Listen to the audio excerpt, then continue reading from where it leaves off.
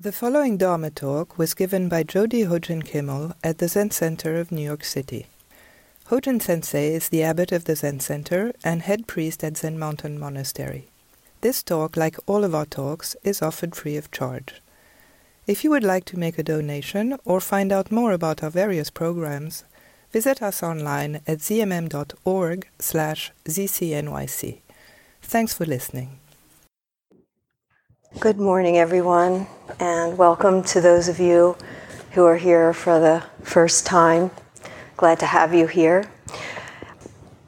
This is from chapter 7 of one of the sutras in the Mahayana, the Vimalakirti Sutra. It's titled The Goddess. Thereupon Manjushri, the crown prince, addressed Vimalakirti, "Good sir, how should a bodhisattva regard living beings?" That's how the chapter opens.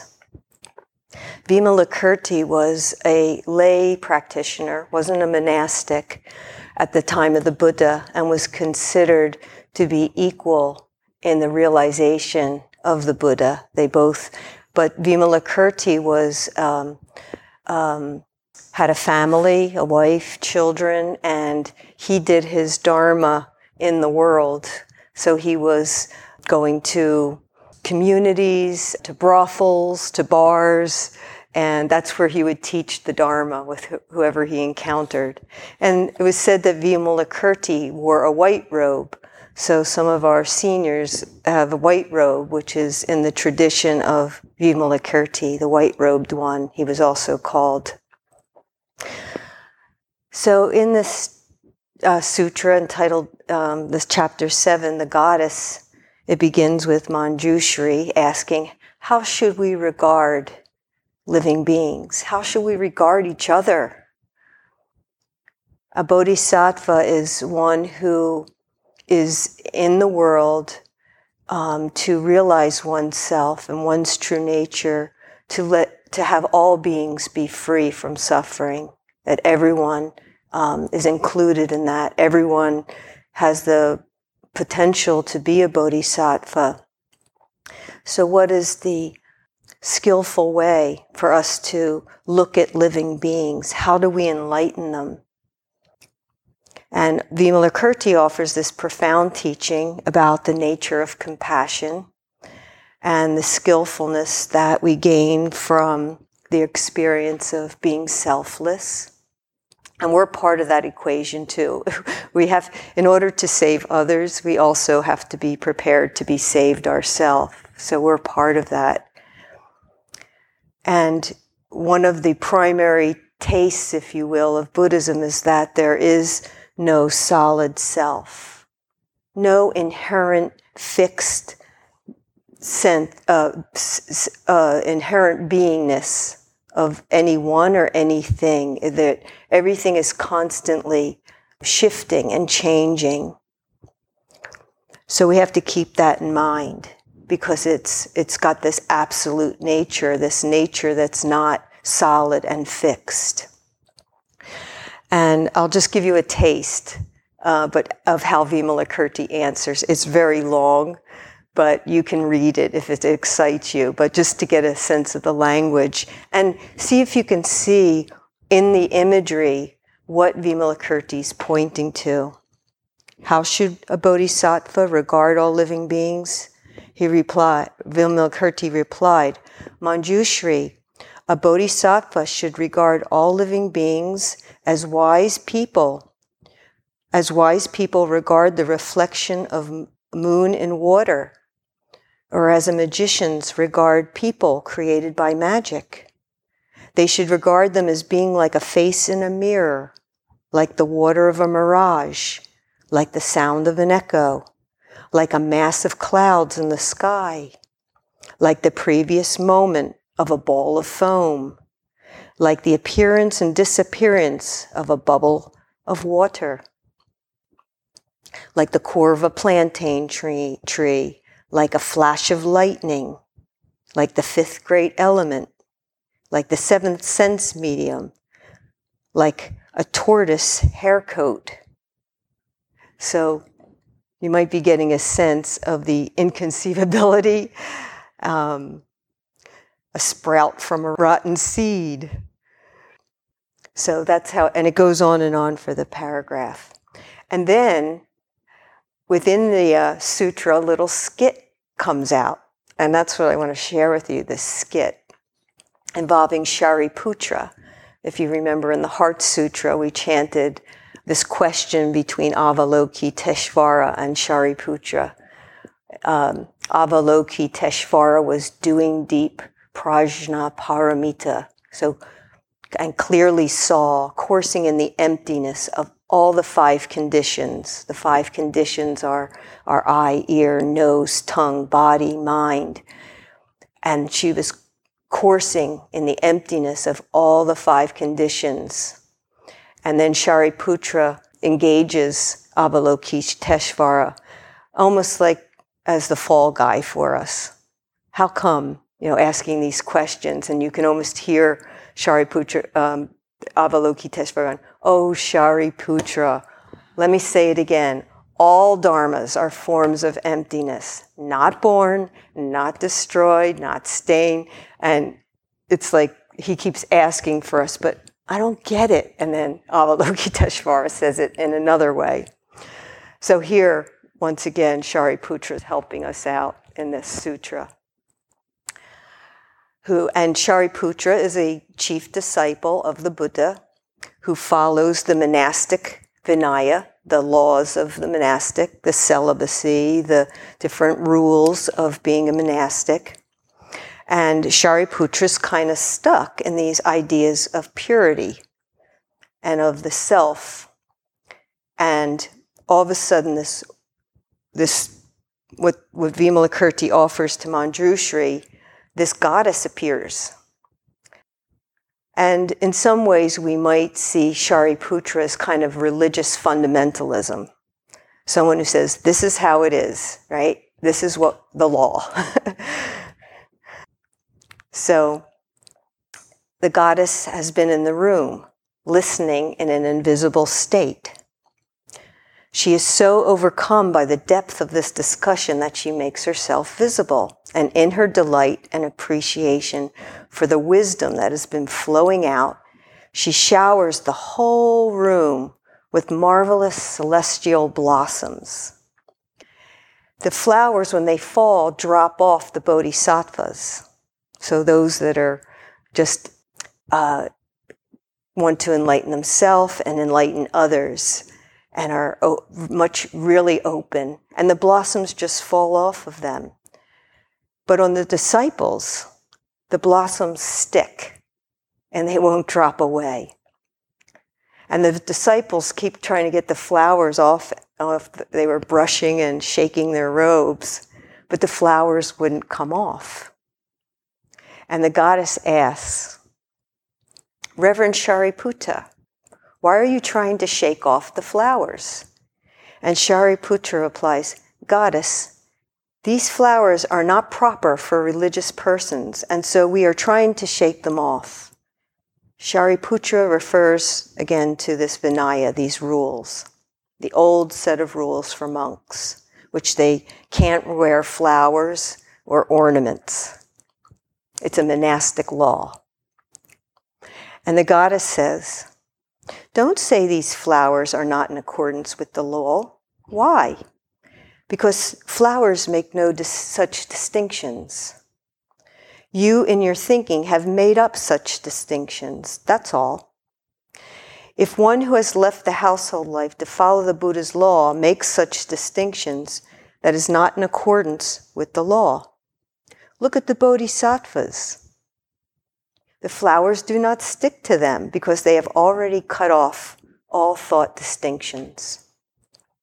And she goes on this way, making the point that when we're afraid of birth and death, of the senses, of impurity, when we're afraid of who we are, truly, they can take advantage of us, these things. Every time we make a judgment and a distinction like that, we separate from the reality of the moment.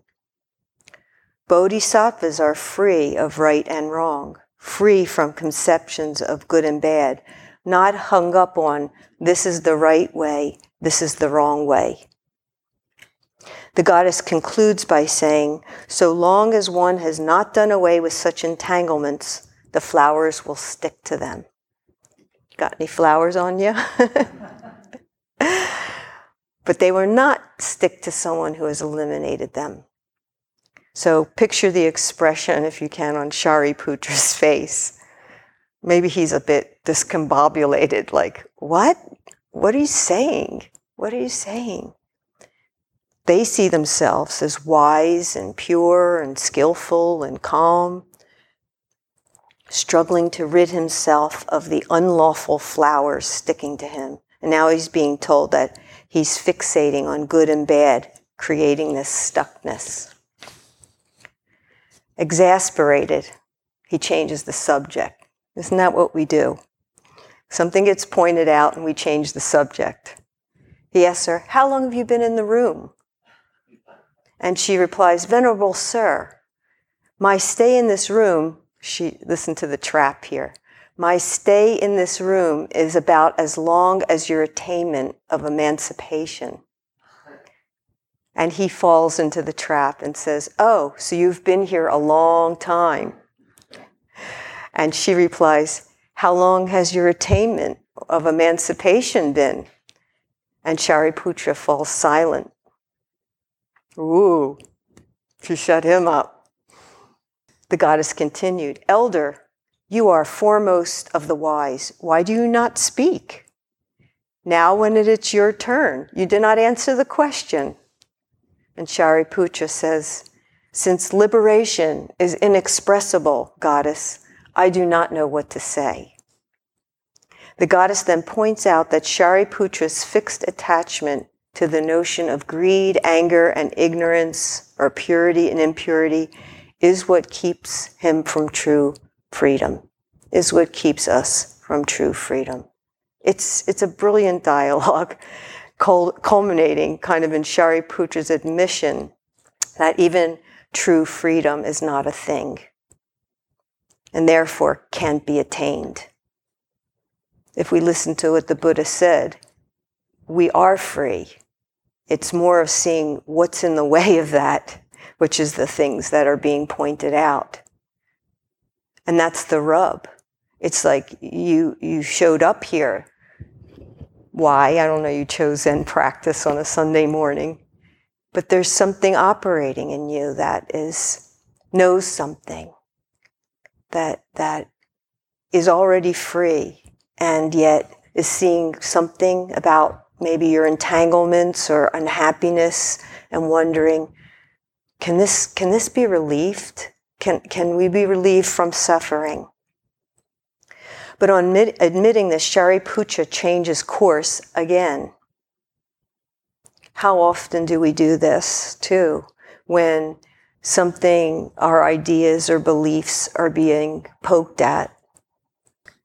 We find another way to sort of defend or move away. He then asks the goddess, Goddess, what prevents you from transforming yourself out of your female state? The goddess says, although I have sought my female state for these 12 years, I have not found it yet. Reverend Shariputra, if a magician were to incarnate a woman by magic, would you ask her, what prevents you from transforming yourself out of your female state? And Shariputra said, no, such a woman would not really exist. So what would there be to transform?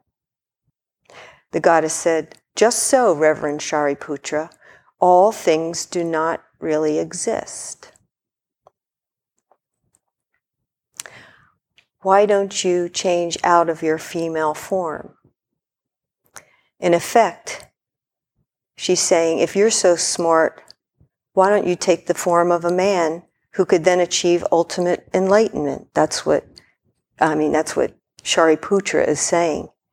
Because at that in those days, it was in the Buddhist teachings and deeply believed that a woman could not attain enlightenment, that she had to be in the body of a male body. So that's why that response.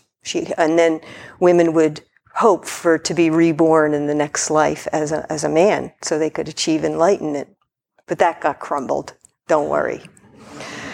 So suddenly the goddess changes Shariputra into a goddess like herself, and she changes into Shariputra's form. Shariputra, transformed into the goddess, replied, "I no longer appear in the form of a male. My body has changed into the body of a woman. I do not know what to transform." The goddess continued, "If the elder could change out of the female state, then all women could also change out of their female states. All women would appear in the form of women in just the same way the elder appears in the form of a woman. While they are not women in reality, they appear in the form of women." With this in mind, the Buddha said, "In all things, there is neither male nor female." Then the goddess released her magical power, and each returned to their ordinary form. She then said to him, "Reverend Shariputra, what have you done with your female form?" And Shariputra replied, "I neither made it nor did I change it. Goddess, just so, all things are neither made nor changed, and they are not made and not changed. That is the teaching of the Buddha." So, what is this showing us about the constructs of our mind? That's what it's showing us, the constructions of our mind. When Buddha was said, "No self," and he described it as a mental construct, an idea, and we put it together and we create this notion of something fixed, and this is what it is. So she's blowing that all apart. And the problem with ideas, it's okay to have ideas, but when we believe them and fixate on them and marry them, we can't be free at all. By challenging gender, which so many of us think is the most essential thing we have, this sutra is saying that even gender is an idea. And this is a very modern notion in a very old sutra. Here it is in the Vimalakirti Sutra, thousands of years old.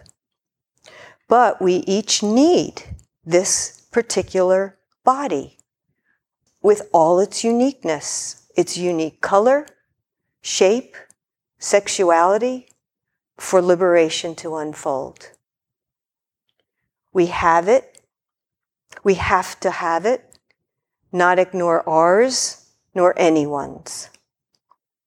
And we know so much hatred against each other is generated through the mind because of the superficial appearance of a body.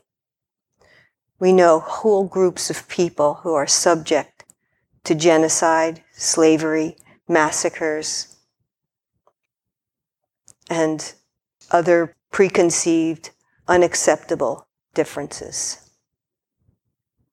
This is so sad. And we see how this cracks and crumbles our societies, our communities, us as individuals to be ourselves, to honor the body and not misuse anything about it, express it. In the Dhammapada, Buddha says, mind precedes all mental states. Mind is their chief. They are all mind-wrought. And although Buddha is addressing his monastics, we can easily read that as the collective mind of a group, a society, a nation, a culture, a world. When we ourselves fall into the mind state of excluding and even hating because of someone's appearance, we render them or the group invisible, unnamed, unsung, as we sang this morning, to all the realized women whose names have been forgotten or left unsung. Another part of the chant you might have heard is Kanan Bodhisattva perceives the cries of the world. She awakens the heart and nothing is forsaken. She perceives the cries of the world. All beings are one essence. What kind of act or false power or privilege is in motion when someone elevates the self and puts down others because of embodiment? What kind of false power? What kind of act? What do we see in ourselves when we do that? What's that mind stream that we may be trying to shift and create new pathways from our conditioning? That's the practice, is to see our conditioning and create new pathways, because the ones that we have create suffering, many of them. Which ones? Not all of them. How could a path of spiritual liberation possibly unfold if we turn away from the realities that particular embodiment brings? The making or changing who we are or who someone else is are our constructs. Ideas based on what? By whom? Again, the problem is with ideas is we fixate on them. We marry them. We can't close our eyes to any denigration of any body if we want to be awake and aware and liberated. It will not work. It's not complete. We have to not bypass or look for transcending. And so much of the tradition is transcending into that nothingness, that absoluteness, that all oneness. All one includes differences. The sameness and the difference as one reality, absolute and relative. One, I give you a quarter, you can't take the backside off. It's one quarter, it's got heads and tails. That's the whole makeup. You can't divide it. We have to engage each other with what we are, the physical and the formless. Over this summer, I've been rereading The Way of Tenderness and also The Bones of the Ancestors, the Shamanic Bones of the Ancestors by Zenju Earthlyn Manuel. Do you know her? Zenju Earthlyn Manuel. She's a great person, poet, writer, Zen priest. She's in the Suzuki Roshi lineage. And she is one person who rises fully in the truth of who she is and shares her experience of being a Black person in the Dharma and finding her truth. And her truth is that the only way for her to live, as she sees now, is to be of benefit, to be a bodhisattva, to be of benefit to living beings in the world. That's every one of them. That's where she's emerged after all her work in the Dharma. And her core message, as I said, which came through years and years of wrestling with the pain of racism and discrimination, is that trying to go beyond, as I said, to transcend into some other, existence, ignoring the body, was not spiritual awakening.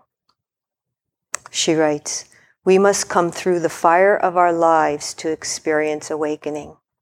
We are all tender and sore from the hatred, no matter where you fall on the continua with race, sexuality, and gender. We are tender in a raw sense, and not necessarily in a soft and gentle way. This tenderness is of a wounded nature. Our tenderness is aching sensitivity and vulnerability? Can we be tender in the raw sense and still actively walk the path of liberation? Great question. Can we be tender in the raw sense and still actively walk the path of liberation? The body coming through the fire and not around it. Because I know many think enlightenment, I did, is something like this flash is going to come, like I'm sitting on my cushion or somewhere and pooh, like I'm just going to see like everything. No problems, no suffering, just gone. Daido Roshi used to say, you can't just sit on your cushion and say, do me. You know, we have to engage. Like we're going to suddenly float through the world. Happiness, turn in your cushion. It was, as I was writing this cartoon, which I said before, of Hagar the Horrible. He was this Viking, you know that cartoon? And this cartoon shows he's going up, he wants to know about happiness. Like he's like, I got to find out how to be happy. What is happiness? So each thing shows him, first he's dressed like he's going to find the wise person, somebody who knows. So he's in all his Viking outfit, you know, horns, heavy fur, huge club, and he's like all ready, and he starts walking, and like, you know, he's sweating. Next frame, drops off the club, hat comes off, you know, he gets up there, and he finally sees this very wise looking sage, has a white beard, of course, sitting on the top of the mountain, and Hagar says to him, "Oh, great sage, please teach me the secret of happiness." And in the end frame, it says, the one to the last, the sage says, simplicity, self-restraint, renunciation. In the fourth frame, you see Hagar scratching his head and going, is there anybody else up here I can talk to? Mm-mm. And some of the literature of Buddhism, admittedly, has been exclusive, mostly written by men, and allows a lot of people to say, this has nothing to do with me. And there are many damaging, troubling stories, not just about women in our tradition, but in the ways that we're blind to inclusion and how things get arranged. And this is being brought out. And we really need to understand more, like just the context, who was speaking, why it might have been said. It could have just been one unhappy person, and they happen to be the writer. So you can't just, you got to do a little research of like how that came about. And many American sanghas now are shaken by these revelations. They have been. And as these relationships reflect larger social structures, disparity in power, which is one of the greatest reasons we need to practice together. Sangha. Sangha. That's community. We need each other. It's like the rock tumbling metaphor that we all have sharp edges. And if we need a place to come together to smooth, to tumble, and kind of hit in ways that we can help each other. Try not to quit and try our best in every way to see past the smoke screens of our past without ignoring anything that arises. And recently, if you saw I just pulled this out, in the Lion's Roar, the introduction to the issue is by Pamela Ayo Yetundi, who's the associate editor. And she's a co-editor of Black and Buddhist, What Buddhism Can Teach Us About Race, Resilience, Transformation, and Freedom. She's an insight meditation Dharma leader, Zen student, chaplain. And she, along with other BIPOC students and insight practitioners in the Twin Cities, founded the Buddhist Justice Reporter about the George Floyd trials they were reporting, and how what's happening with that reflects a larger pattern in how we are with each other and within our sanghas. But she brings out about Buddhism in America now, and she was reflecting on how Thich Nhat Hanh said, the next Buddha may be the Sangha. She says, I believe we need to improve our resilience in the context of relationships and community.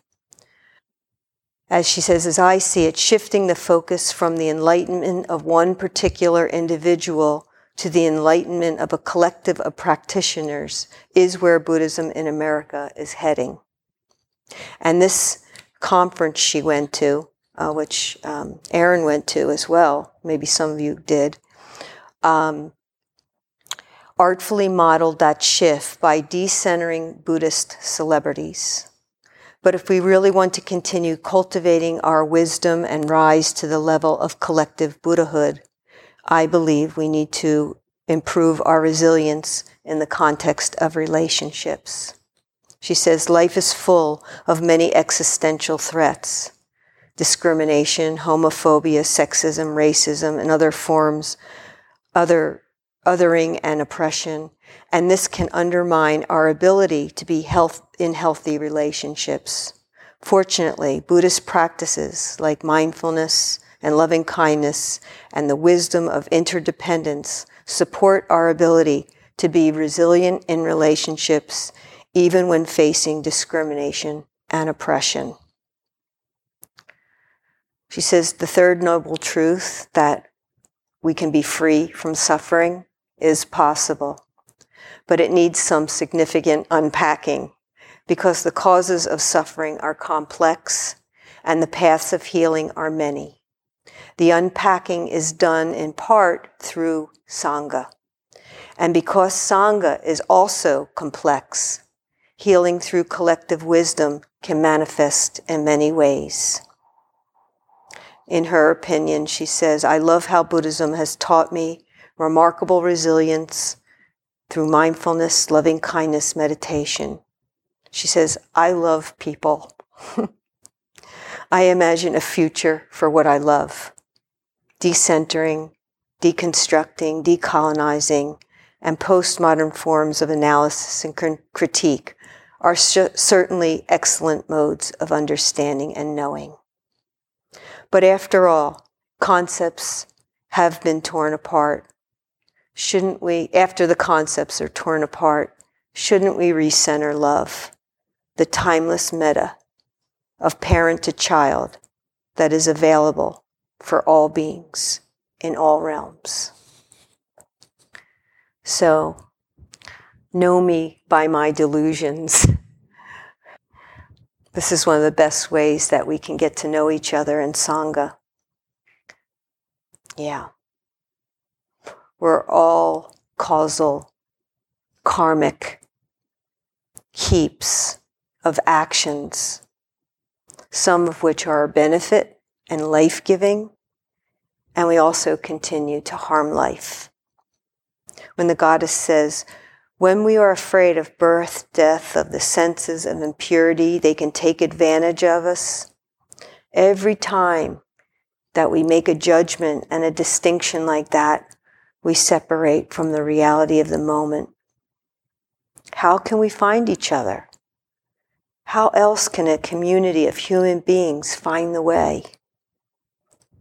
I think it is that we hold the totality of our lives, the things imposed, and trust our Buddha nature, the nature we're each born with. As Dogen, the founder of the Soto tradition, says, to study the Buddha way is to study the self. To study the self is to forget the self.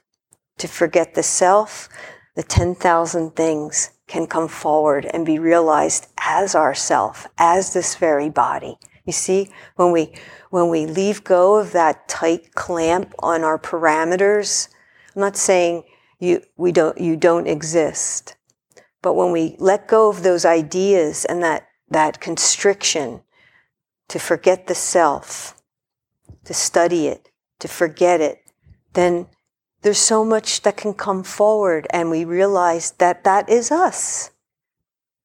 That the only thing that keeps us apart from the 10,000 things is our mind, our ideas.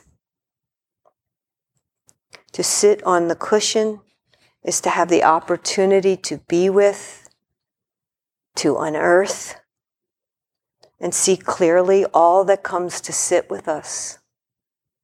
All that comes to sit with us. The upsurges of old pains, the things we harbor from difficult relationships, and see how we can meet this with complete tenderness. See if we want to practice leaving everything, or at best, leave our obsessions with things that don't help us. We can even reverently bow to passing thoughts as we're breathing in and out, touching the uncertainty. I remember being in the Zendo during a very intense time in my life, just breathing, and then that turned to crying, and that turned to sobbing. And I felt very separate from everyone in that moment. Everyone looked so calm and composed. And I was like, I'm not that like them. I'm dying. Yeah, the I was dying. I was dying for sure. And I remembering, practice. This is it. Practice this. This is it. I was holding on to a lot I didn't know. Turn in. See the house and how I keep building it again and again as my mind twirled. And it's a very startling, strong recognition. The runes are so familiar. The very thoughts that keep me apart are so familiar and keep me apart from engaging fully the tenderness with my own being. I don't have to get mad at my thoughts. I just need to experience them and go a little bit further. In a sense, I was just holding on to the proof that I'm me. It's not denying it. It's not saying that these things didn't happen in my life at that moment. It wasn't like that. It wasn't denying anything. And that was the beauty of it. It was just like not making that the house, not rebuilding a house from it. It was astounding, the sensations that were moving through my skin and up my spine. I couldn't even find the edges of my body. And when I turned toward all the hurt, which I still do in silence, in this very open, tender way that was not sore, it was not wounded. It was just a powerful presence. And in that, I felt really soft, yet so strong in the strangest way, just by letting it be. Going further than the surface of my genetics, my face, my body, my skin, my name. I didn't know if I would make it. I really didn't. I remember telling my teacher, I just don't know if I'm going to make it. Kind of looked at me, just was right there. But I felt this incredible support and intelligence taking place at the same time. So I hope when you encounter that you can see that's your intelligence and this support that's taking place, that's allowing each of us to see. We're ready to see. There was a resting and beauty that came. It existed right within my visible self. Fear and caution made their attempts, but it was like a crumb cake. Giving ourselves so completely and accessing what your whole being is asking for, that we accept ourselves.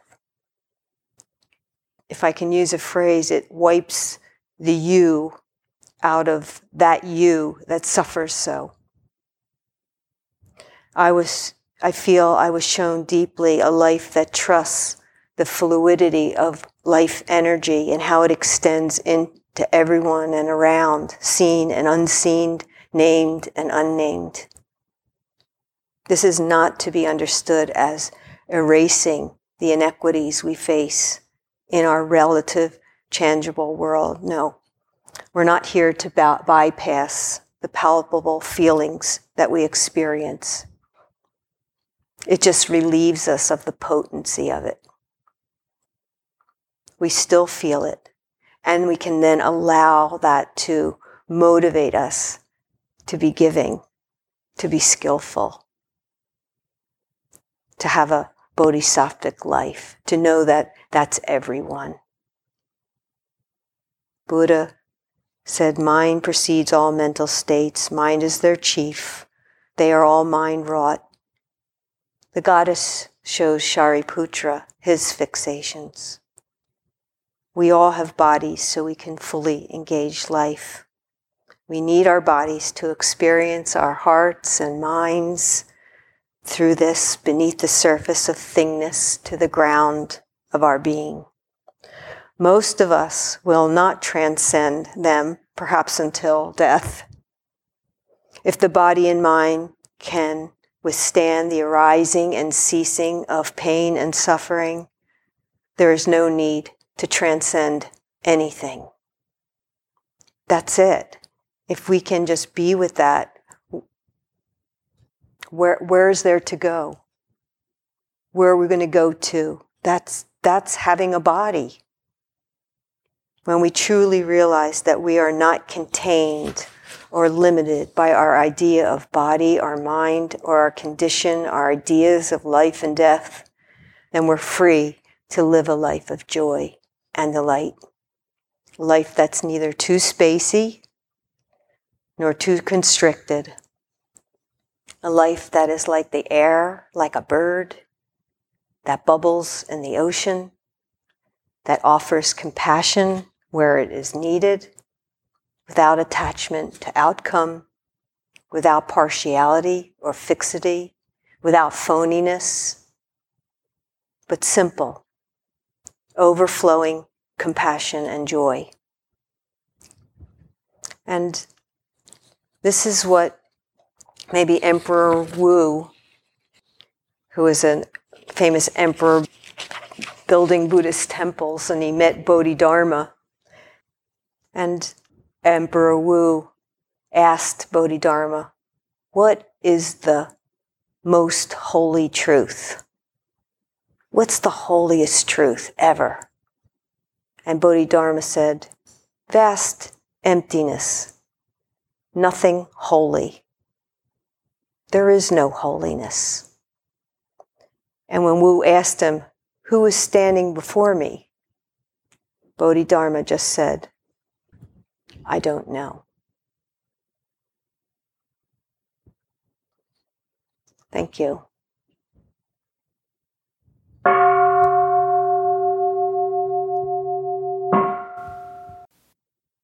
Thank you for listening.